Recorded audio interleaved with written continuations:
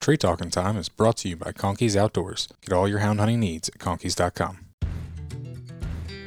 Welcome to Tree Talking Time, where we talk all things tree dogs, from the smallest feists to the largest hounds, treating squirrels to bears and everything in between. And from time to time, we might even run a little fast game.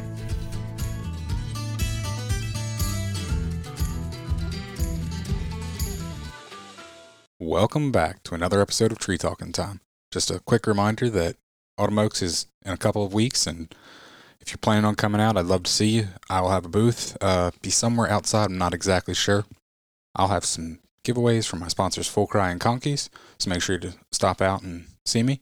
Just as a reminder though, even though I will have some shirts and hats at Autumn Oaks, if you're not planning on coming to Autumn Oaks, you can still find my shirts at W Hound Supply under their podcast and partners tab at the top of the page. So make sure to check those out if you aren't going to make it. And without further ado, here is Chuck and Adam Loudon. Well, let me tell you a story about Bill, since we were talking about Bill, and I was already thinking about it. Yeah, definitely. But Bill was working at the dog pound, okay, at the time. And he called me and he said, "Adam, we've got a dog out here, a hound." And he said, "If you want, I'll get it and we'll take it hunting." I said, "Sure." So how old were you? I'm going to say 16, 17. Okay. So I went over to Bill's house, which I often did and coon hunted with him, but I never brought my own dogs except for occasionally I'd hunt Pepper with his dogs. Okay. But I usually just hunted with his hounds, and he had blue ticks and he had a walker or two. Okay. So we went over there, or I went over there, and he had this big walker dog that he got from the pound. And we were She was pretty. Yeah, she's beautiful. And we were going to turn her loose down below his house with one of his blue dogs. Nice. We turned him loose. Blue dog goes down in there and strikes, and we're just talking, expecting nothing. Actually, kind of expecting to never see this dog again. Yeah.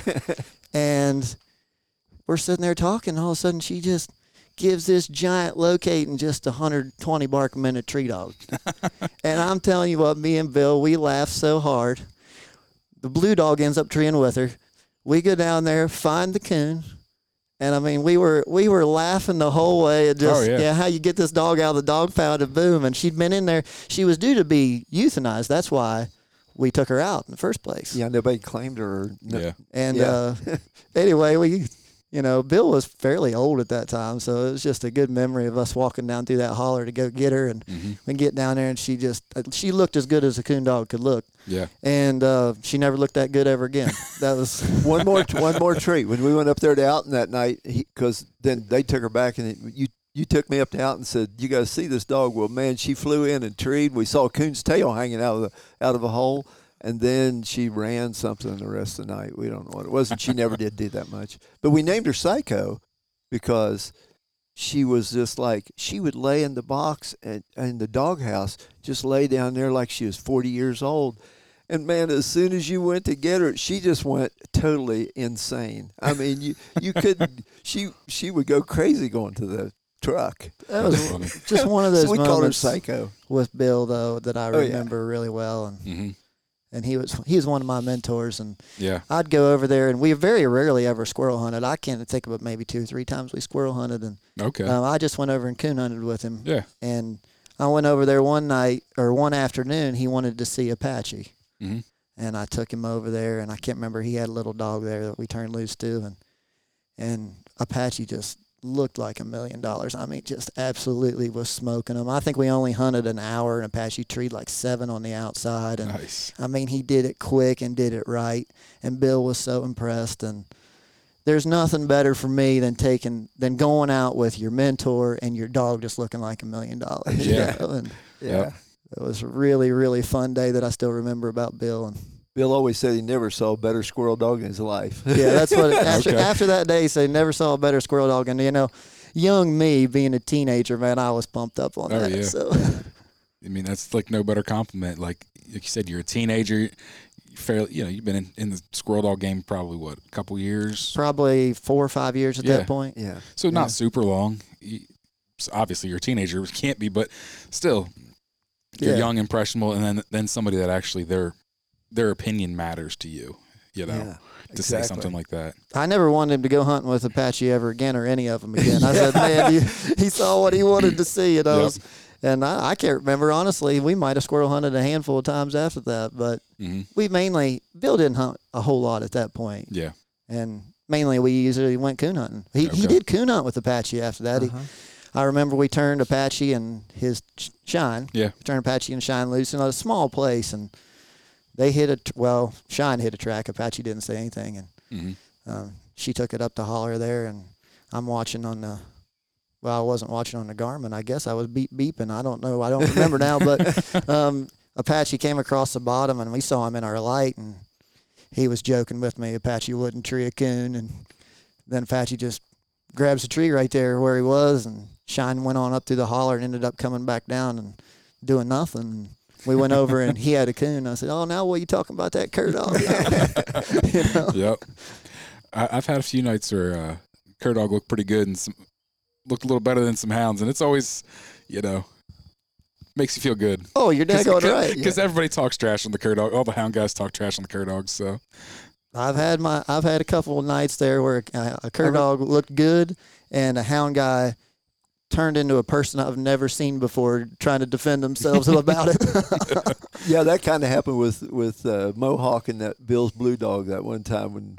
I mean, a lot of the hunts were just short hunts, like one tree and because two. Bill was he couldn't go very good. He was older. Yeah, he's having some major. I mean, he had open heart surgery and he's had breathing problems. Gotcha. He just couldn't go. We cut Mohawk loose with that Blue Dog, and they both hit. Well, they hit the track, and Mohawk was with him, and then the Blue Dog was running, bawling, and next thing you know, Mohawk was 100 yards ahead, treed. He hadn't said anything. Nice. Why don't you guys introduce yourself before we get too far into this? I mean, I'm sure a lot of people have already figured out who you are, but for anybody that doesn't know. Well, I'm Adam Loudon, and we're sitting here in Buchanan, West Virginia on the front porch now. Not really Mountain State Kennels front porch. My dad has the kennels at his house, but yeah, I do all the dirty work. He's just a dog trainer, squirrel hunter, and I'm along. So a lot of times I'm along for the ride. Yeah. In days going by, I took the lead and said, "Well, we're going to go up this holler," and now I say, "Where are we going to go, Adam?" There you go. I'm Chuck Loudon, and I'm the old man. Sometimes the mouth of the organization. I don't know. That's what I've been called. But you guys are pretty well known in the squirrel dog community with Mountain State Kennels. I know I've followed along with your guys' kennel for a long time, and you guys had a really nice website back in the day. I liked it. Yeah. Yeah. A lot of information on it, too. I get credit for that website. Yeah. Yeah, you would think that being young, I'd be the one that did the website, but I did not. Yeah. You'd think being old, I'd be the one to train the dogs, but no, it's not true. Yeah, I guess not. Well, obviously, I kind of have a relative idea of how Mountain State Kennels started, but why don't you guys, for anybody that doesn't know, kind of give a brief synopsis of kind of how that all started? Yeah, well, I'll just say that, Dad was a coon hunter, before I ever got into dogs. So maybe, Dad, you want to talk about that a little bit? Well, the Mountain State Kennel name came from a little single registered English red tick who was a genuine cur dog. The best coon dog I ever hunted with, his name was Mountain State Rattler. And when Adam and I got started, the kennel, I always loved that Mountain State name. And that was the only dog named Mountain State anything that I remember. There were some others probably a long line, but I don't know. But anyway, I just loved that name. And my friend Neil Rigger, who had Rattler, also had a dog named Apache. Okay. And his name was Beaver Creek Apache, but whatever. So anyway, we just that name just kind of rang with us. And then when Pepper's Pup came along, Apache, he got that name too. So, yeah. But I did tree and walkers back in the 70s, and we probably, if Adam had listened to me, we wouldn't have gotten into cur dogs because when he was a boy, he wanted to get a cur dog, and in my mind, in my hound mindset, I said, well, we don't have a adult dog to train him with, so it'll be just be too hard to train one, and I don't know. Maybe I'll get too far afoot, but when Adam was about 12 years old, that's the computer days when you worrying about your kids doing stuff, and he came downstairs and one night and said, I did something really bad, but it turned out good. And you know how many times your 12-year-old say that to you. But anyway, he had been wanting to get a dog, and he worked. He had money, trimmed yards and mowed and stuff, and he had money. He wanted to buy a puppy, and his mom and I wouldn't let him do it. And he said, "I've got the money," and I said, "Yeah, but it's our responsibility to make you spend it wisely." And we don't have a adult dog to train a pup with. But he's talking to this guy in Kansas, Joe McMillan, on the computer, and he told Joe he's 12 years old and this.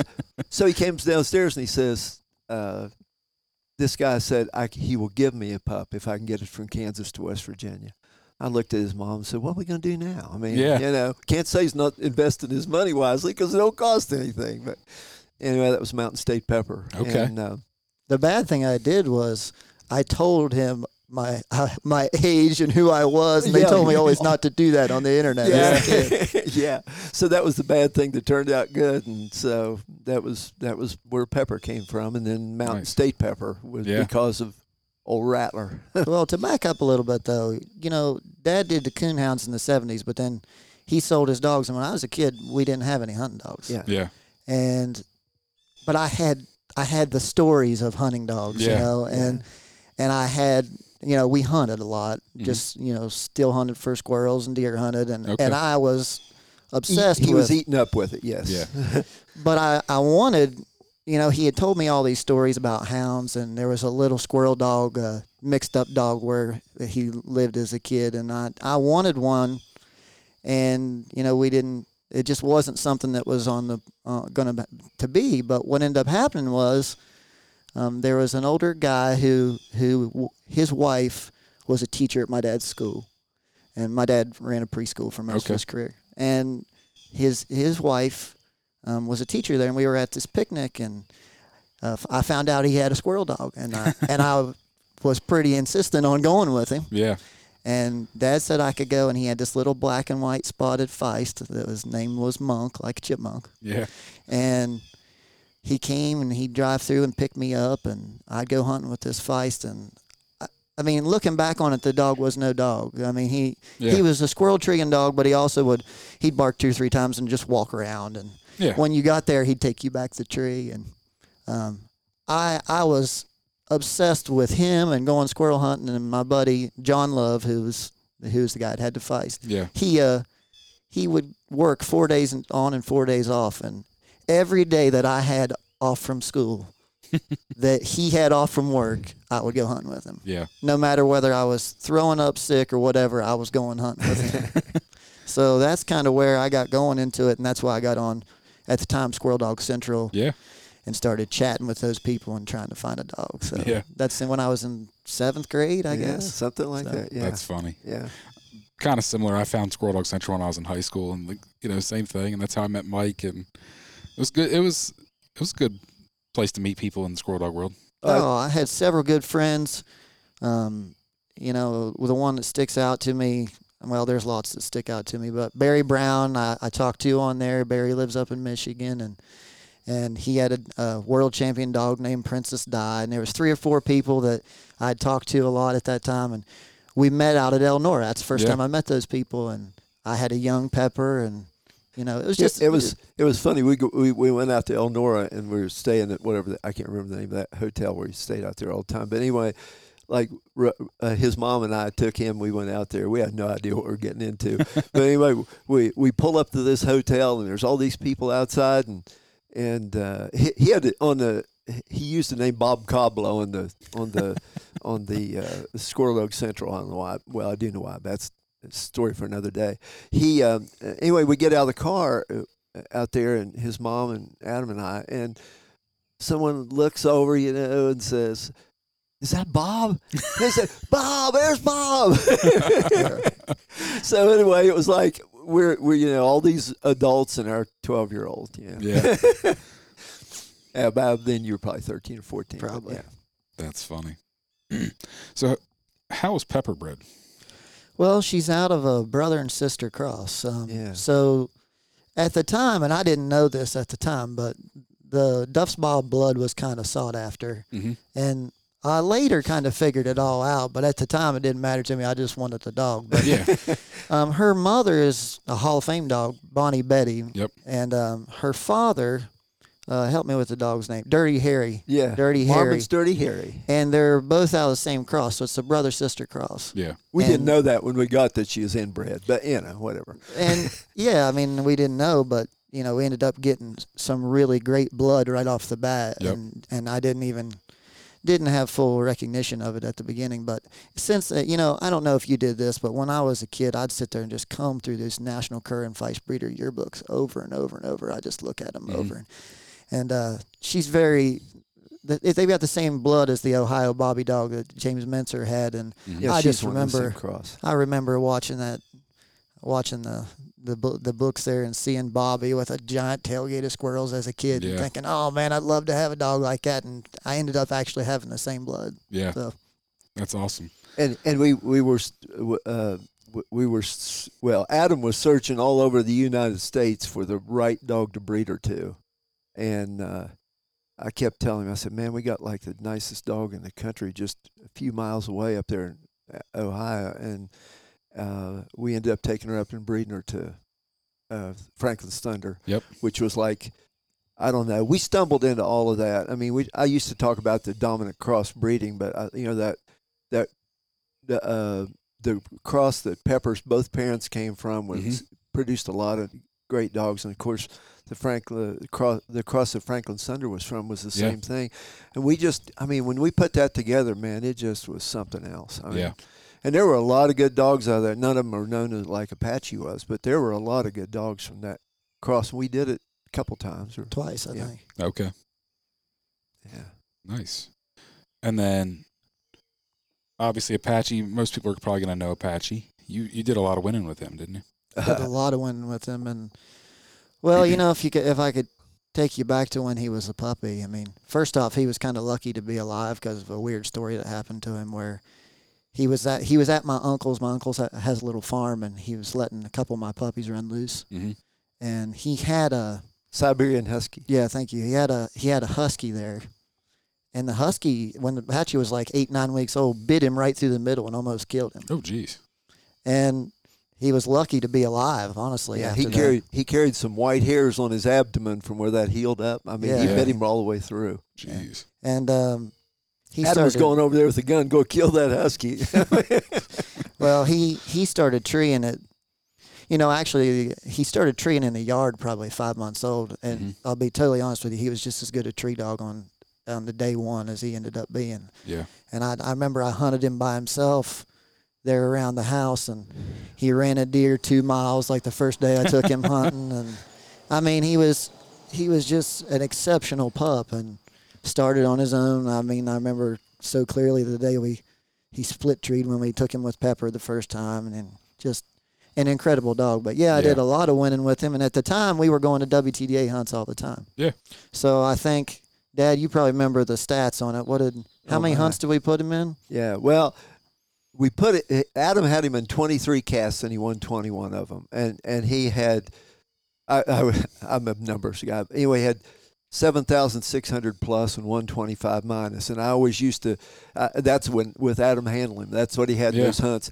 And I always used to put an asterisk at the end of that, because that 125 minus, he went back and got treed back in and had plus on that too. So I didn't want to count that. But he was, I'm telling you, he was, when it came to competition, the only thing that he lacked was flying there 100 miles an hour deep, because he was like he wasn't that kind of dog. He was a kind of dog going around you and getting every squirrel everywhere. Yeah. But so he lost. Well, the first competition hunt he was in, he was only 17 months old. Adam is like this. He's very cautious about this stuff, and he was not going to put him in a hunt. I said, we need to have this dog in a competition hunt. Adam said, I don't know. We don't, this, that, whatever excuses he was coming up with. I said, let's go hunting today. We'll hunt. You hunt Apache, I'll hunt Pepper. We'll call them and score them, and if Apache wins, then we'll take him to the WTDA World Hunt. And if he doesn't, we won't. I'll go with you. He beat Pepper by 525 points. And he said, well, I guess we have to go to this hunt. Well, he went up there, and he was reserve world champion when it was over with. And, Nice. And he was 17, and Apache was 17 months. So That's awesome. After that, man, we plowed him through some hunts there for a while. Yeah. He made Super Grand Squirrel Champion, maybe with Lacked One hunt being as fast as you can make it. Okay. WTDA. Yeah, he was super special, and you know, the thing about back then, the competition game has changed obviously a lot, but Yeah. back then, a lot of people's dogs wouldn't stay treed, and I've heard people, talk about that on the podcast, and Yeah. it's true. But he was an absolutely stay treed all day long dog from the beginning, and Okay. and that's what that and the top that the fact that he had an insane tree style that is still kind of noteworthy. Yeah. That stomp. He had the stomp, and he did it on every tree, and he was 100 bark a minute tree dog on every tree, and that was very rare at the time. Yeah. And once he made up his mind, I mean, it was like he made up his mind. He was like insane focused on that tree. I mean, his eyes would get big and the slobbers flew, and once he made up his mind, he was there. But when he was a puppy, and I think that we have always done this well, is when we breed dogs, we try to look at what they are naturally, not necessarily what you put into them. What you can make him, yeah. Because that's what you're going to get when you breed dogs. Yeah. And when he was a pup, like call him an 8-10-month-old dog, when you cut him loose, he was a straight line hunter, and I mean. Yeah. He didn't end up that way, not because I tried to stop him. He eventually just, started hunting loops. Mm-hmm. But when he was a pup, you cut him loose and you were going to get him in a straight line somewhere treed at that 8-10-month-old age. Yeah. And for some reason, he stopped doing I think that. he got smarter. That's what I always thought. I think he somehow he figured out there's squirrels all around you. You don't have to go that way as far as you can go to get them. Yeah. And in competition hunt now, that might be a detriment to him. But man, back then he treated a bunch of squirrels. But he threw that hard hunt in a lot of his dogs because of it, I think. I mean, that's just the way he was as a pup. And I think that as a breeder, one of the most important things you can do is to be honest with yourself, Yeah. about what your dogs do naturally. Yeah. And then that's what you need to use as your baseline. And I think that's one of the things that's a problem for if you don't raise and train your own dogs, then you don't all the time know, and people don't like to talk about maybe what the dog did naturally. Exactly. And they don't want to talk about dogs' faults. It's kind of limited us some because of breeding, because we don't want to accidentally breed to a man-made dog, Yeah. So we've kind of been really cautious and try to breed the dogs that we think were natural, born natural, and because I mean that's what you're breeding for. Yeah. You can't breed for man-made dogs because you know. No, I mean, then when you do that, you're really just breeding for intelligence, and I mean, there's nothing wrong with that. But Yeah. So after Apache and Pepper, you had Geronimo, right? Yeah, and the way Geronimo came about, well, he was, we bred Apache to a female that Alan had named Ginger, and I loved Ginger from day one. I mean, I hunted with her with Alan when she was young, and she was as top notch as could be. He didn't hunt her in a whole lot of hunts, and I'd say if he had her now, he probably would have hunted her in more hunts because she was such a top dog. Yeah. But we bred them and got Geronimo. Well, we didn't actually have him as a pup. It was Alan's stud feet pup. And No, you got it backwards. We bred Apache to his dog. We had a stud feet pup. Alan kept Geronimo. Oh, that's right. I don't remember what happened to ours. We sold him once we got our hands on Geronimo. Oh, okay. But anyway, Geronimo, Alan at the time had some Amish guys who were starting his pups for him. Yeah. And he had called down here and said, he had one of these pups that was treeing its own squirrels at 5-6 months old, so he got it back from the Amish guys. Mm-hmm. At the time, he was hunting the Ranger dog, and he was getting split off. I remember Alan telling me, this 6-month-old pup's getting split treed off this other dog, and of course I wanted him, and we were talking about how we were going to get him, and then you can tell what happened. I pestered Alan for that dog something awful, and he named him Geronimo, which is like crazy. You'd think that was the name we came up with, but he named him Geronimo. But anyway, I pestered Alan for that dog, and he didn't want to sell him. his daughter Taylor was riding him around the yard in a pink Jeep, and he was just a pet almost. Yeah. So anyway, I just kept bothering him. He was sounding like he was going to sell him, and then he wouldn't. So I called him right before Adam's 19th birthday, I think it was, and I said, if you're going to sell me that dog, I want it on May 27th. I want to come and get it that day. And he said he'd take $1,000 for him, and that wouldn't sound like as much right now. No, today that's like $1,000 for a really nice, young, promising dog that's already trained its own squirrels. Yeah. But he said at the time, though, what year was that? I mean, that was 2005 or 6? 3. Was it that early? Yeah, well, that was probably a lot for a 6-month-old dog at that time. But anyway, what Alan told me was he said Taylor's going to be really mad at me for selling this dog. She was, I don't know, she's probably 7 or something like that. He said, so when you bring the money, bring me with it. I want you to bring me $101 bills because I'm going to give those to Taylor. There you go. And so I told Adam, I said, well, we're going to go get your birthday present today. And he said, what's that? And I said, well, we got to drive to get it. Hop in the truck and let's go. He didn't even know we were doing it, but it was on his birthday. I drove him up and we got Geronimo. Yeah, that's awesome. And he was awesome from the beginning. I mean, I remember the first day I hunted him. I think it was the first day I hunted him. I might have hunted him a few days by himself, but I remember we turned him loose with the Holly dog we had. And I can't remember the details of it, but he just blew in there and got treed. When he blew past her, and she wouldn't go hunting as hard as he would, he turned around like, what's wrong with you? He looked at her. He just turned around and looked at her, and then he went, boom, and he was gone. He just blew in there and got treated.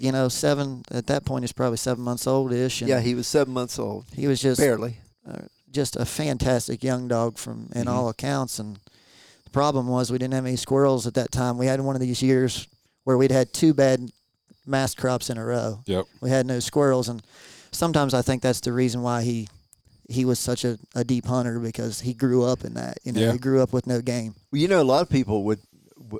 Nobody knows. Maybe I don't know, but when he was reserve world champion too, and when he won that, he had 5 squirrels out to him. That's all he'd had. Wow. I mean, we could not find a squirrel. It didn't matter to him. He just hunted and hunted, and treed. When he finally found a tree, he treed one. 5 squirrels is all he had out to him. He was under 2 years old, but that whole year we got 5 squirrels out that dog.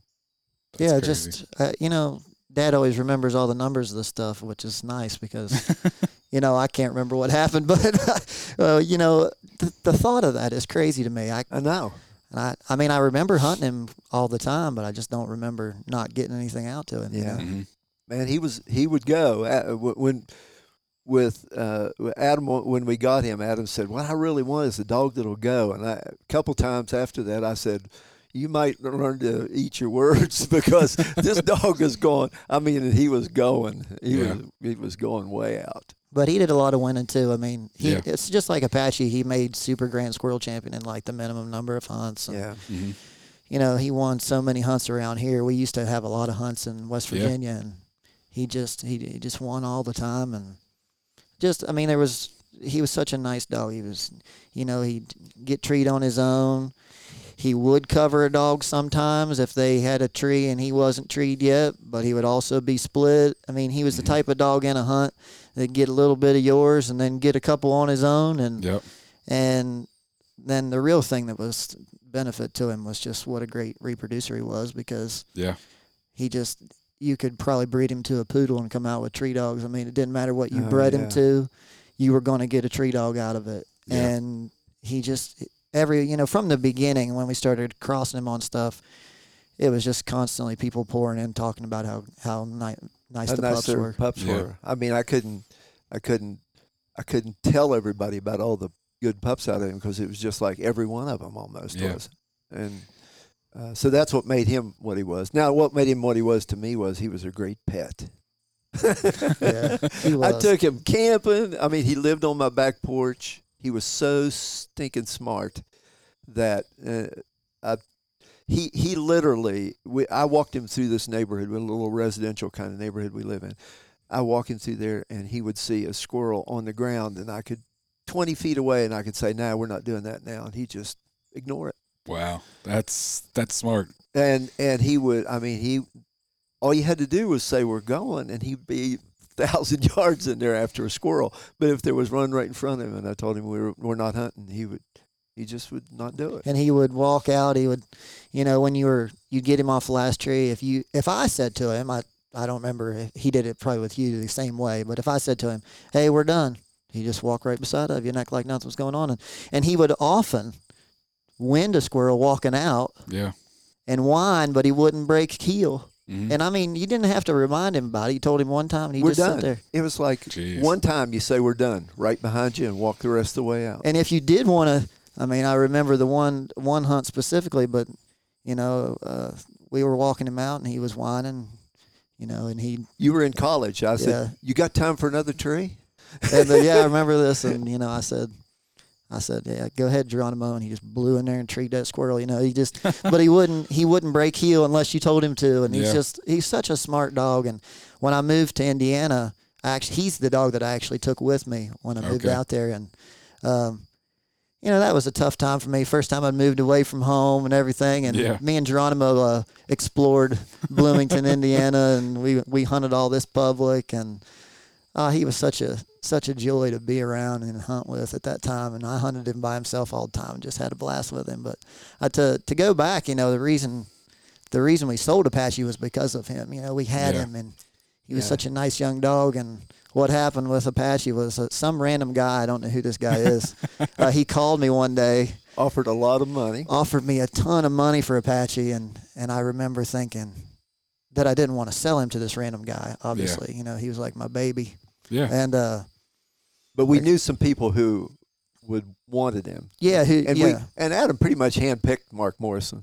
I just asked Mark if he was interested in him, and it was tough to sell him, but I thought at the time, and I still think, with the amount of people that were squirrel hunting in the South compared to here, that he would make a bigger impact, and definitely that he would get bred more, and it did happen that way. And on top of it, Mark was a great guy, and at the same time, it's hard to push two stud dogs. Yeah, it is. And at the time Geronimo was young, I mean, we didn't totally know where he would end up, but you just, I mean, if you'd have seen him, you kind of knew. And Adam was in college, and I mean, he had a lot of demands on him at that particular moment in time, and to try to hunt two dogs, and Geronimo both dogs needed to be in the woods because they were both young dogs. I mean, Geronimo was a puppy, and Apache was 3.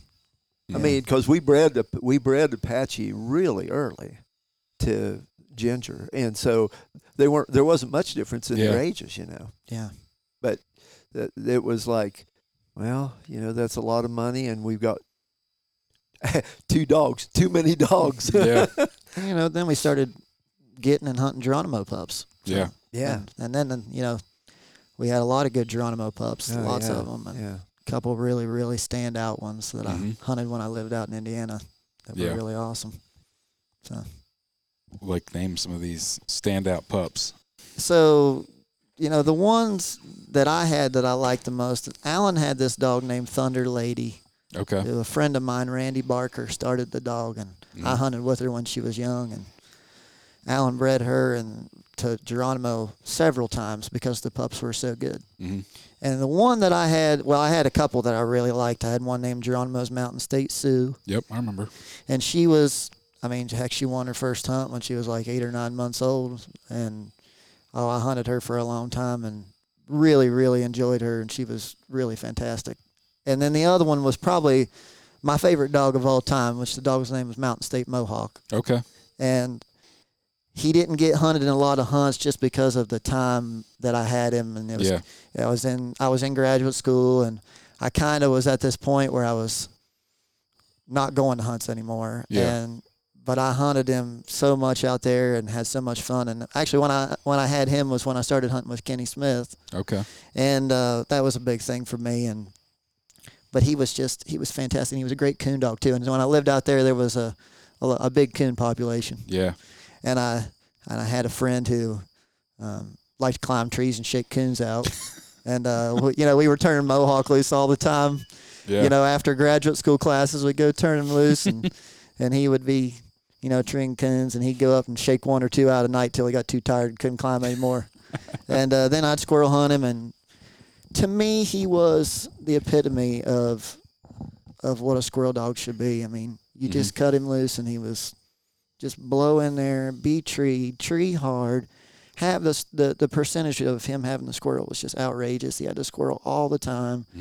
He'd tree him off the wind. He'd tree him off a track. You know, he could do it all.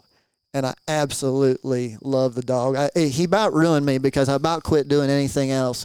I wasn't starting a young dog. I was just hunting him all the time just because. I mean, he was so much fun to hunt. He was one of the few dogs Adam ever had that reached his prime, and then he still wanted to hunt him. Because Adam's style is when there's no potential left for learning, then it kind of ruins it for him.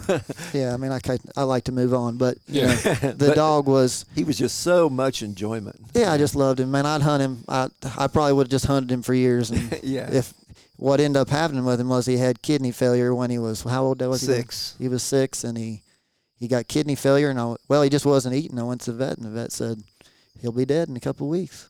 Yeah. It was just such a punch to the stomach. So we hunted him till he couldn't walk. Yeah, we literally hunted him. That day that the vet said that, I hunted him every day and most nights. Well, we skipped when he wasn't able to walk. I mean, when he was just couldn't get out of the box. Every time he could hunt, we hunted him from that day Yeah. until he died. And it's a sad story, but it's also an incredible story that when he was, literally about to die, Well, first of all, I'm going to interrupt you. We took him hunting, and we had to carry. He treated 4 squirrels. The only thing he would eat, Adam, and this was Adam's idea. He cut the squirrels open and fed him the insides. That's all he would eat. He wouldn't eat any food at all. Jeez. And so we were out. It was out of season, but we didn't care. We killed the squirrels and cut them open and fed him the insides. But the last real hunt we took him on, we had to carry him back to the truck. He couldn't walk back. Up this little hill to the truck. I carried him back up there, and then I'll let you go ahead with the backyard story because it was. I'll never forget it. I mean, I was going to take him again, and he was just he was skin and bones. I mean, he absolutely he looked terrible, and he walked up the steps, just barely could get up the steps to the. And I knew I was going to have to put him in the truck. Well, when I got him up there, a squirrel ran across Dad's driveway. And I just decided to take him over there and see if he would tree it. I mean, he could barely walk. he laid his head on Adam's leg and just closed his eyes and stood there asleep, standing up. I mean, that's how tired he was. And he went over and he got on that squirrel track and he ran it down the hill and he just ran it. He walked it down the hill. Yeah, he walked it down the hill. And he got down there and he barked like one little, just sounded super like a weak frog bark croaking or something on the tree. And I mean, it was absolutely heartbreaking to watch a dog that you loved that much. And I loved him probably more than any of them. And we went down there and he had the squirrel, I didn't know where the squirrel was and he had the squirrel. And Adam said, go back to the house and get to 22. And so we went down there and Adam I shot the squirrel out. I cut the squirrel open, gave him the insides, and Dad killed him. In that moment, it was one of the toughest moments I've ever been involved with a dog. But man, what an amazing moment for a dog that deserved it. Yeah, Adam handed me the gun and said, "I can't do it, Dad." And I shot him, and we sat there. Still upset about it to this day. Yeah. But no, I can understand that. But he died doing. Few of them get to die doing what they love so much that they'll do it when they can't even bark anymore. Yeah. Yeah, he was special, man, and he was one of my special Geronimo dogs. So. Well, I remember Mohawk, like you said, you didn't push him in hunts, so I don't remember seeing a whole lot about him. So. Yeah, and we just at that time I kind of quit doing hunts, and it's hard to explain, but the best way I can explain it is that I wasn't having fun doing hunts anymore. And okay. Most of it is mainly because I'm a head case and in trying to prepare dogs for a hunt. Yeah, we spent a lot of time going to hunt down at Jamestown. It snowed and everything just went bad. And when we left there, Adam said, "The next time I want to go to a competition hunt, tell me, let's just call one of our buddies and go hunting and actually have some fun." And we did that for it was 9 years before we went to the next hunt. I mean, I just wasn't enjoying it because it had nothing to do with the hunts themselves. It was just me. it just wasn't any fun. And I'd spend all this time, preparing a dog, and then I don't know. I think I just kind of got crazy at some point because when the dog would make a mistake, it really upset me. And if you're going to be getting mad all the time at the dog or at yourself, it didn't feel to me like it was worth being there. Exactly. And so I just kind of quit doing it at that point. There you go. No, I mean, I understand. So I don't blame you. Yeah, I mean, I know I still follow everybody that's in the hunts, and I follow all the dogs, but it's hard to explain. But it's actually I'm a musician too, and it feels very similar to the aggravation that I get with myself when I play poorly on a gig. Yeah. It's just like I can't deal with it anymore. It's not enjoyable for me. Mm-hmm. With that said, we've gone to hunts in recent years, and I've had a great time. Yeah, it's good. Fun to connect with people again. But to do it like we did it when I was younger, I just don't have the urge to do it anymore. Yeah. So what do you got as far as dogs now? Well, we've got A couple of competition dogs. dogs that aren't getting put in hunts. Now we've got I had post Geronimo. I had a dog named Comanche. That was my Geronimo dog that I finally settled on of being the one that we wanted to use to breed. Mm-hmm. And he's the only dog I've ever had that treated a squirrel the first time I ever took him to the woods. Well, no, his pup did too, but a pup that I sold. Yeah. That pup didn't end up having the hunt and other stuff where Comanche did. And, Yeah. we ended up breeding Comanche to various things, but one of the things that we bred him to was a full sister to Tank and Geronimo Okay. that Alan now has. And so now we have a dog that we call G2, Geronimo 2. And he's a dandy. And then the other dog that I have right now that's the only dog that's here at this house, so the rest of them are at Dad's house, is a dog named Crazy Horse. And Crazy Horse, we bought a dog from Stanley Hockenberry, a puppy. Out of Tank. And 20K. 20K Kate is out of Geronimo. And she's a world champion. Okay. And we bought a puppy out of her and Tank when Stanley bred her back to Tank. And that dog's name is T-Bird. And I hunted her for a few seasons, and she's phenomenal. And she was phenomenal from the beginning. And we took her and actually drove all the way down. And it's my one time going down and visiting Mark Morrison on his home turf. And drove all the way down there, and Todd Jackson drove from Louisiana up to Mississippi to meet me. Mm-hmm. And I sent her down, and she got bred to Bayou Bob. Okay. And I was so excited about doing this in the first place, and it was just such a logistical nightmare to drive down there and everything. Yeah. And it all worked out, and man, Todd was so awesome because Todd took her back down there and kept her for like a month, and then eventually we had a dog hauler bring her back, and the pup that we end up keeping was this Crazy Horse pup. Okay. And he lives up to the name because he goes. Yeah. We just call him Crazy, but he's a really hard hunting dog, good tree dog. Yeah. Accurate dog. I mean, he's the type of dog that I really like. Okay. And I've been hunting him now for give or take a year and a half. I think he's a little older than that, but I don't often hunt my dogs when they're super young like a lot of people. So I didn't really start hunting him much until he was 10 months to a year old. But he treat a squirrel in the yard at 5 months old. And, I remember sending that to Todd and sending a video of him. And, I think people would wonder why I didn't hunt him that much right then. But it wasn't the right time of year.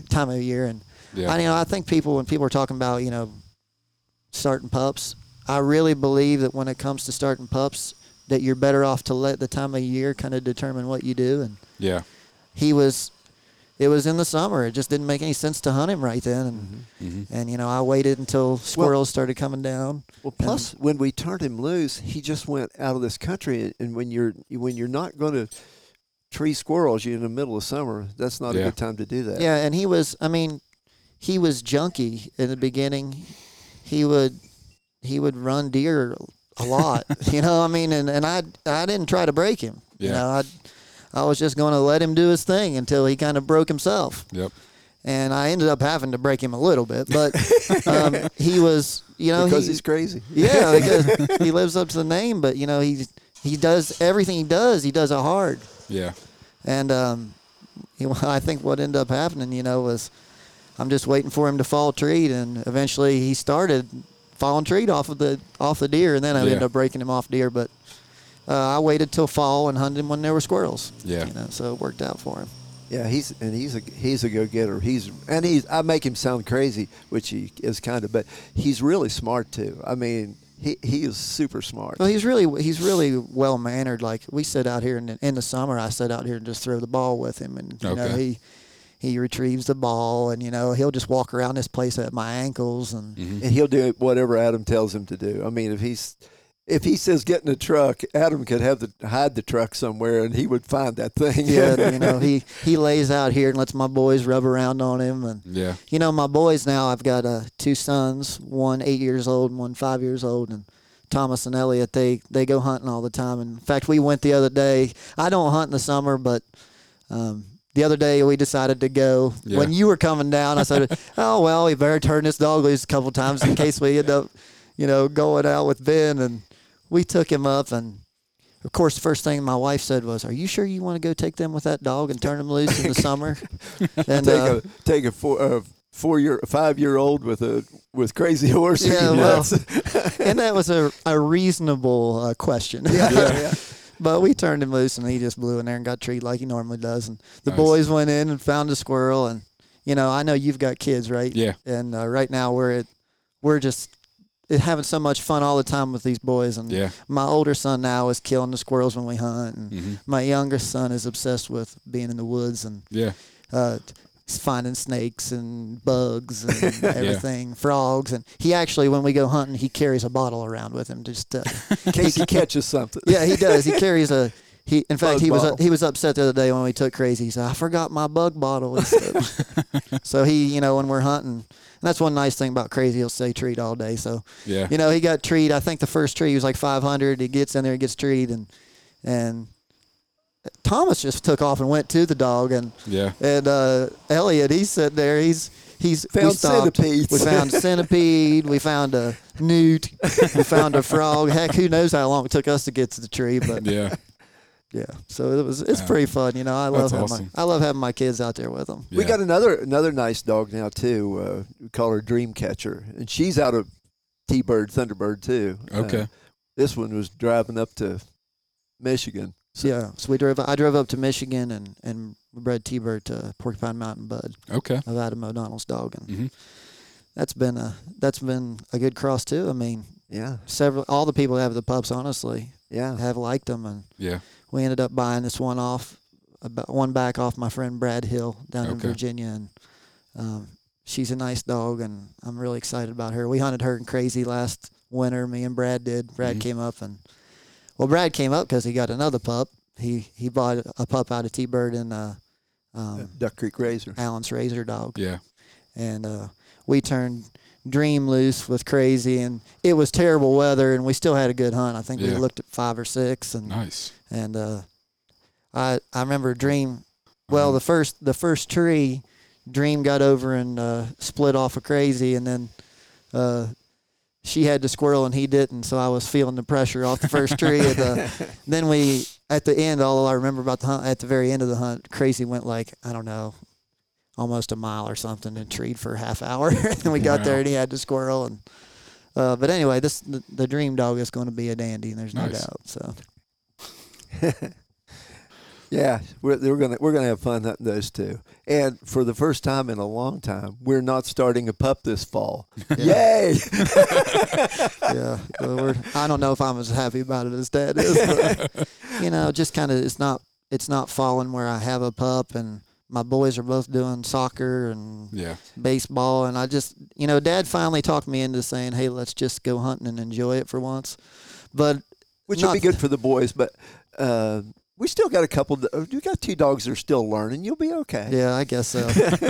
But it's like I hunt 6-7 days a week, and I don't know. It's just like to not have a pup this fall is going to be weird because it's normally just I sit there and I don't know about everybody else. I daydream about it, think about it in the evening. What's that dog going to do tomorrow? And and it's not easy for me to to hunt all the time, I got to rearrange my whole life schedule to do it. And a lot of times here, because we don't have any property, so it's like I can't turn loose here by the house. Yeah.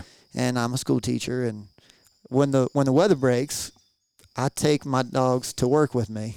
There you go. And they lay in the truck on my lunch break. I go out and get them out of the truck, and then when I leave work, I go straight to the woods and hunt right after work. And it takes a lot of effort to do this constantly. Yeah.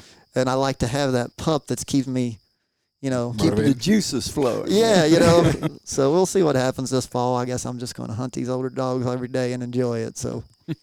Well, I tell you what, I think we won't have any trouble enjoying it. Oh, I know that, but and the boys going with us will make it enjoyable too. Yeah. So. Yeah. Well, that's having young kids, I try to kind of almost set everything up to make sure we have good hunts when I take my sons. Yeah. And so sometimes that's stressful in itself, and then you throw in a young dog on top of it. Yeah, no doubt. I mean, I wouldn't. There's times when I wouldn't turn them loose with. The dog has to get so far before you're willing to turn them loose with them. Well, Yeah. I mean, when I think about getting another pup started, I think about how it was with Crazy Horse, and it's like, well, I mean, even last year it was like Adam and Thomas, who's 8, and I went. And we took Crazy Horse out, and he treed, what was it, 1.3 miles or something away. We drove, Thomas and I drove 13 miles to get to where Adam could go get Crazy Horse and then meet us at the truck. He had to walk another mile on the other side of that. And Thomas was really concerned. I mean, we drove for 20 minutes. He said, where's Daddy going to be?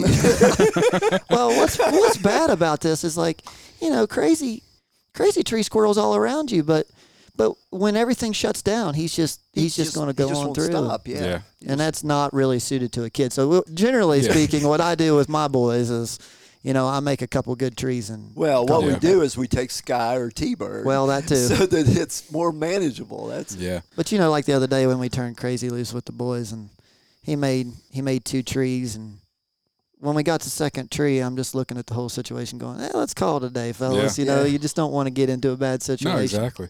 So. Yeah, one of the things my wife hates is when we say, "Oh, man, let's just make one more tree," because that's where it all falls apart. Yeah. Definitely. So, Conkey's Outdoors is proud to be a sponsor of Tree Talking Time. Family, hunting, tradition is the Conkey's motto. They understand the importance of passing down the tradition of hound hunting. They are a family-owned business that treats you like family. They also understand the importance of having the gear you need when you need it. Conkey's carries everything for your next hunt, and it ships to your door quick. They also offer great warranties on all tracking systems and financing options. Check them out at conkeys.com. You can also use the code TreeTalkingTime5 in all caps to save as well. Well, anything else you guys want to talk about?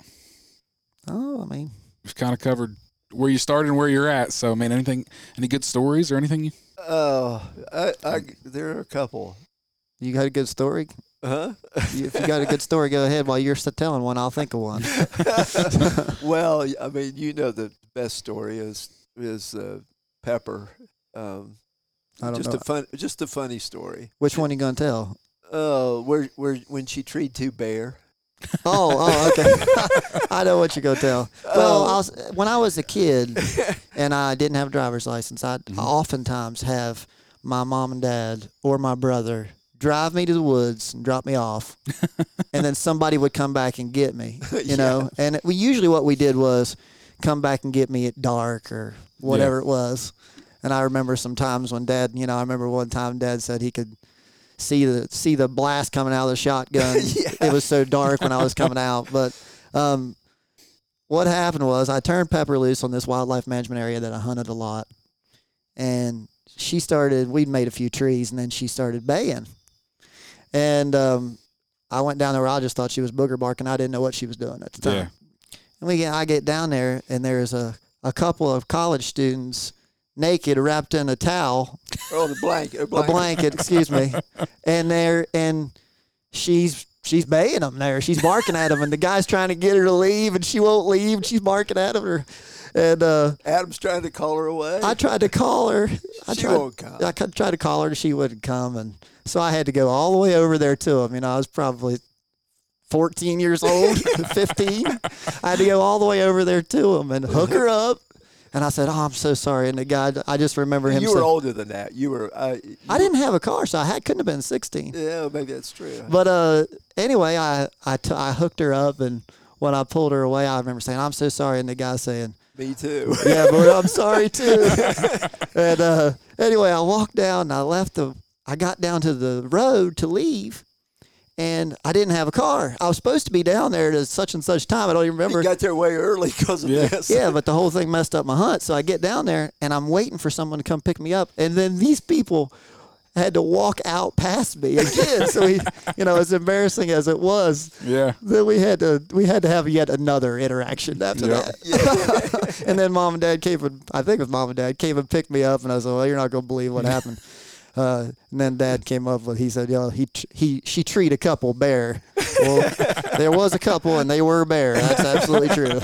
I asked Adam, I said, did you recognize him? He said, "I didn't recognize the guy." And I said, "You didn't recognize the girl either?" And he said, "I never saw her face." He said, "She never let me see her face." She didn't either. It was pretty funny. I mean, that's funny. That was a good one. I'm trying to think of other good stories. Oh man, we've had a bunch of them. I'm sure you guys have had some good dogs. I mean, obviously you've had some good hunts. Oh man, I've had one of the best hunts I ever had was with a Mountain State Sioux, and I was living in Indiana at the time, and I can't remember why I got it in my mind I wanted to go to this wildlife management area. She's a full sister to Mohawk. Yeah. Okay. And I can't remember why I wanted to go to this wildlife management area, but. So I think Merle Seeley had posted about it on the internet or something, that they had gone to Minnehaha Wildlife Management Area and treat all these squirrels. So I decided, hey, I got up one morning. I said, I'm going to drive over there and go hunting.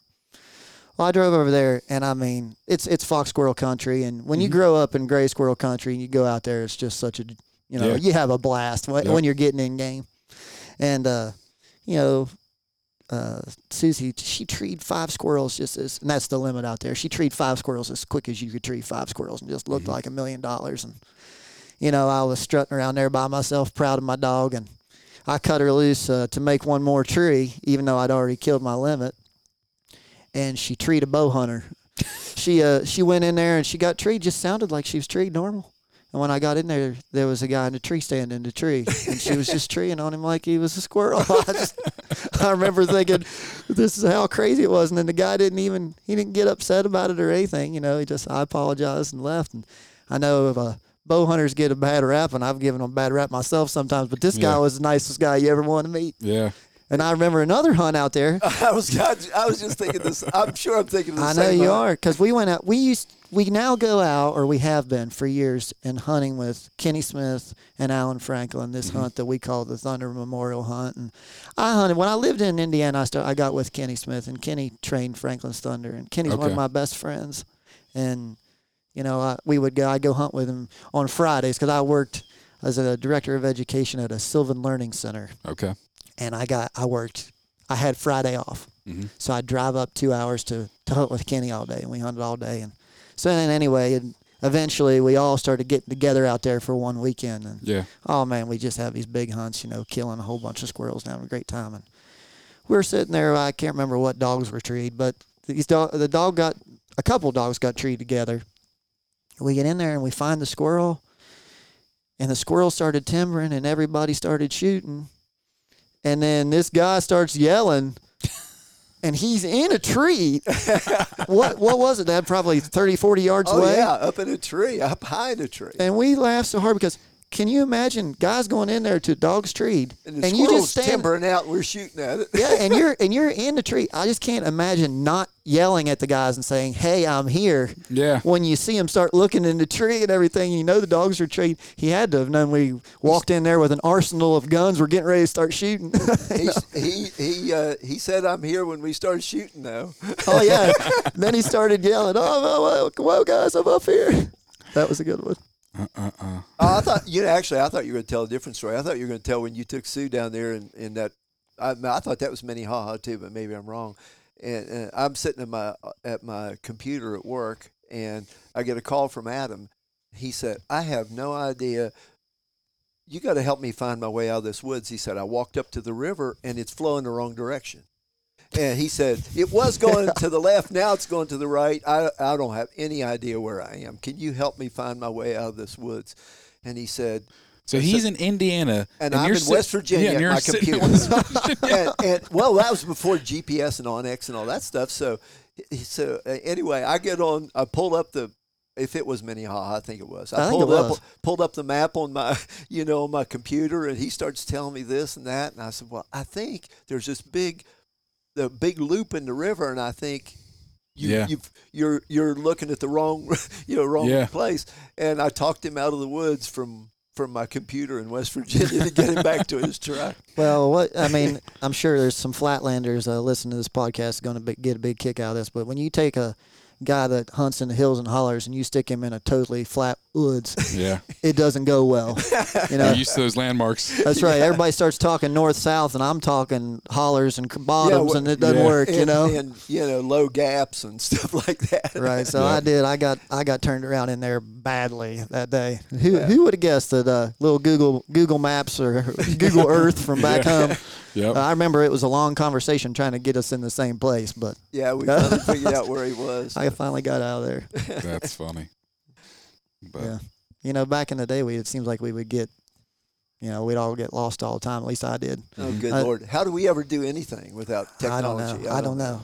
I used to get lost. I used to get lost hunting all the time, and put a beep beep collar in my truck, leave it behind, and try to use that to figure out how to get out. And then, of course, around here, half the time the beep beep's jumping off the mountains back then. And I remember walking to Geronimo one day and walking halfway up a mountain, figuring out he was on the other mountain, and that kind of stuff, coon hunting. But, oh, man, you think about, I've been doing this now for 25 or 6 years. And 2/3 of your life. And it's been a lot of stories, It's like it never stops. Definitely. I was thinking when you were talking about Apache, and we when he was 9 months old, we took him up to the Ohio State hunt, and we're there at the clubhouse. All that stuff's going on, the bench shows and treeing contests. And Apache was a beautiful dog. He won the bench shows. But he won. He was world bench champion. Yeah. But anyway, we're up there, and Adam said. They got the coon down, they're going to get ready for the treeing contest. And Adam's, at the time you were 16 years old. And he said, I'm going to take this dog up there, and he's never seen a coon before. If he'll bark at that coon, we'll put him in the treeing contest. I said, fine. So a little bit, he comes back into the clubhouse, and with his money, he's putting him in the treeing contest. I said, he barked? He said, oh, yeah, he barked. Well, he barked, when he put him in the treeing contest at 9 months old, he barked 129 barks a minute. And those guys says, nobody's going to win a treeing contest around here for the next 10 years. And he never would bark at a coon in a cage again. He won that thing at treeing contest, and then we tried him, and after that he just had no interest in a coon in a cage. None. That's funny. Never stayed in the circle in another treeing contest. He just walk out. Go turn him loose at night. He'd go tree coon. But he wasn't having that cage. No. Well, if that's it, I thank you guys for allowing me to come and crash your morning. Oh no, man! I'm so glad you're here, and I'm honored to talk on this thing. I listen to it all the time, like I know a whole bunch of guys do, and you get me to and from work throughout the year. But I've enjoyed all of your interviews. Well, I appreciate it. I love hearing about the many different sides of dog hunting that I don't think about. Everybody's got their way of doing everything. And, exactly. And then I listen to your podcast and I find out, a whole bunch of people are hunting a bunch of dogs that I, don't think about, don't realize how they're hunting. And it's just been a super cool for me. I'm a teacher. Yeah. I get excited about learning something. And, I just, every time I listen to your podcast, I'm learning something. And well, I'm glad you're learning something. Well, I really am. And, and also, it's really nice to people who I've known over the years through the computer. Yeah. That I recently turned off my social media because I'm being weird right now, I guess. But listening to these podcasts, it keeps me kind of connected with what's going on. I really have enjoyed that part of it. But back in the day, just kind of as a side note, when I was young and we were on Squirrel Dog Central all the time, and I never saw any of those people. You know, I just talked to them on there all Yeah. the time, and most of them were living so far away you were never going to see them. And Yep. it's nice to now get on here without having to make a phone call to listen to a podcast and really, hear somebody's story. And Yep. I really enjoy it. I mean, I listen to all these guys, but I especially enjoy yours. So Well, I appreciate it. I want to. I just kind of want to say this is me bragging on my boy, but you know, guys tend to do that sometimes. But I just want to say that we couldn't do anything we do without somebody being as smart about learning as Adam is. It's like he's a natural born teacher, and he teaches kids, and he gets. If you ever listen to his little band, which is not a little band, or his choir, he's in a place where you would not expect great bands and great choirs to come from, but he has middle school bands and choirs that are crazy. But he's just got a sense about teaching. When he says learning, made me think of this. He's just got a sense about teaching, whether he's teaching kids or teaching dogs. I can't figure out how it's done until he tells me, and I say, "Oh my gosh, yeah! Now I understand what they're learning from what I'm doing right now." And that's why when we talked earlier about young guy gets a dog and ruins his first dog. Yep. It's like that same thing happened to Adam when he was young, but now I feel like that he is so tuned into what they're learning when we're doing something that he can make them. I mean, just like Crazy Horse will, he'll fetch and he'll roll over and sit and stay, and just because he just knows how to get him to do that stuff. And it's really it makes it way more fun for me just to stand back and watch the dogs learn and watch him coach them and teach them and everything like that. And because we've been fortunate enough to get a line of dogs that's got it coming to them natural, and then just to fine tune all that little stuff is so much fun to do. Definitely. And I see his boys picking up on that right now, figuring out, watching him and figure out. So I feel like, we'll be doing this longer than I'm able to do it, That's which great. is pretty, that gives you, makes you feel good. Definitely, yeah. I keep making Adam make me videos because I say one of these days, you guys are going to be going hunting and I'm going to be watching these videos. So you're going to make me a bunch of videos so I can sit around and pretend I'm still hunting. Well, I'll tell you, it's fun to watch my boys. Like, I will take a video of them now. They walk in the tree. They're, like, correcting the dog. Yeah. It's just funny to see them. on that tree. Right, even when the dog doesn't even need it. Yeah, but, they're after them and trying to teach them. And, somebody was talking to me the other day about training a house dog or training a pet to do little tricks. I said, what's hard to train a dog to get going and get treats somewhere? Yep. You can't train one to do that. And the truth is that we have been really fortunate to have, and you can't thank enough people back in the game who've bred these dogs forever. Man, I'd like to go back and shake every one of their hands because, somehow we've got these dogs that naturally do this, and it's awesome. I mean, you couldn't do anything to me that's more awesome, and anybody who takes credit for that is so ridiculous. I want to go back and shake the hand of all these guys that for years and years who have bred these dogs that we piggyback on now, and I can thank some of them. Obviously I get to thank my buddy Alan all the time, and Kenny, and all the guys that have come before that. I mean, that have done this, that have raised and trained them, but bred them smartly. Yeah. So that we now have. I feel like we've always been pretty good to dole out those compliments because, early on we knew from the get-go we weren't going to breed 100 females to find the cross that was right. Yeah. And so early on we recognized that other people have done this before us, and we don't need to reinvent the wheel. We just need to figure out which dogs naturally do what we like to do, and like you said, piggyback on other people's. I always used to say, we've ridden Franklin Thunder's coattails, for a long time, but it's not just him.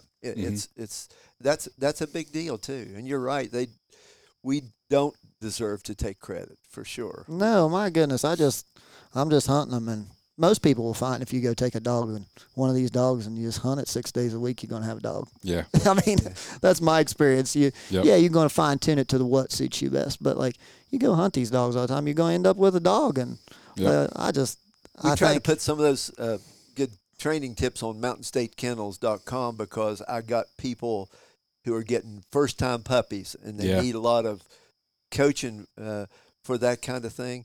But when they say, what is your one bit of advice? I always say, take this dog in the woods over and over again, and something good will happen. Yep. Yeah. it's very few of these dogs that you hunt for.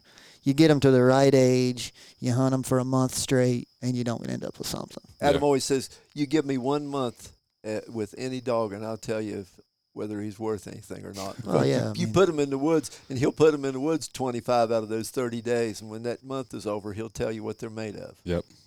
That's great advice right there. Like, and most people either can't or won't do it. So Yeah, and people are all the time talking about culling dogs, and I'm, I understand where people are coming from. I don't breed every dog that I train, but far from it, because you don't see naturally what you want. Yeah. But the truth is that if you take a dog and hunt it for 30 days, most of the time you're going to make a dog that somebody would be happy with. That's my experience. Yeah. And I know that cull means a lot of things to a lot of people, but if I get a dog that I don't like, I try to get it to somebody that is going to enjoy it. Mhm. Yeah. And most of the time that's not too hard to do, because even one that I'm not going to breed is still going to tree a squirrel. Most of them. You're talking about that Comanche pup that treed really well, but he wouldn't go hunting, and I sold him to somebody. I said, I don't know. He just don't go hunting very far. But after that guy says, this is the best squirrel dog I ever had in my life. Oh yeah, he totally said- enjoyed the dog. I said, Yeah. well, is he going hunting now? He said, no, I don't want him to. I want to walk through Yeah, the woods and exactly. have him tree squirrels. there you go. So yeah, you're right. I mean, That's they don't the style have to. you want. Yeah. Right. Yeah. What's important is, looking at what the dog does naturally and deciding whether you want to breed it. And Mhm. man, all these guys that have clearly done that for decades upon decades, they deserve a lot of kudos. And Yep. I'm pretty nostalgic. I'm also pretty big on thanking people. I'm really into taking like guys that have helped me and that's my favorite part of this whole Mhm. game is the legacy of it all. Yeah. Man, I hope that someday, my boys are hunting dogs that are like right now. I'm hunting the 6th generation of these dogs. Mhm. Man, it would be cool if my boys were hunting like the 10th, 12th or 12th something. generation of these definitely. dogs, and then I could tell them about, hey, remember when Bill Ryan would take me hunting, or John Love, or those guys, and Yep. I just love it, man. Yeah, but the sad part about that is that Geronimo and Apache will go off the side of the pedigree and they won't even show up anymore. Well, I'll be happy when that happens. Yeah, that's true. Me too. That's awesome. So, well, thank you very much. Thank you, Ben. You can find me on Facebook and Instagram at Tree Talking Media. And until next time, keep 'em talking in the timber.